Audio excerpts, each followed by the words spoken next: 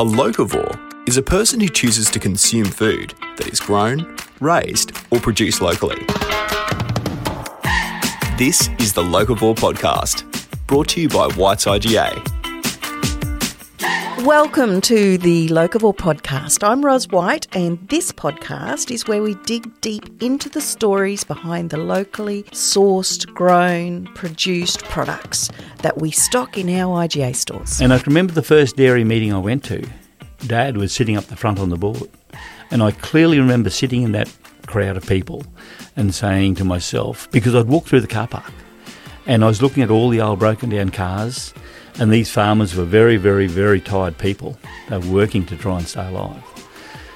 And I remember sitting in that Civic Centre in Gympie, and I promised myself there and then that I would do my best to change the dairy industry and try and give these people a better living. I read somewhere that bees can recognise human faces. Is that true? Do your bees recognise you? And if so, do you get mates rates?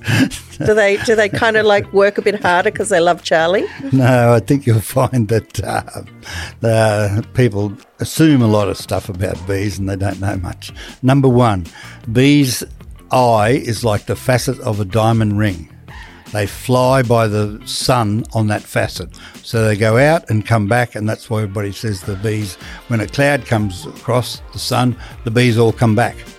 Wow. That's how they see. And the teacher at the time said, that's not a good business, it's not going to work, pretty much just completely cut me off. And just like, I was so disheartened by that at a young age. It was in grade 10. Remember it like it was yesterday. Isn't that fascinating? Yeah. Wow. So I was so... Didn't stop you though, made you stronger. Well, and that's what... Yeah, so... More determined. It, in a sense, it started a fire in me to say, Look how out, can you Bales. say no to a business when it hasn't even started and you don't know the opportunities it could hold?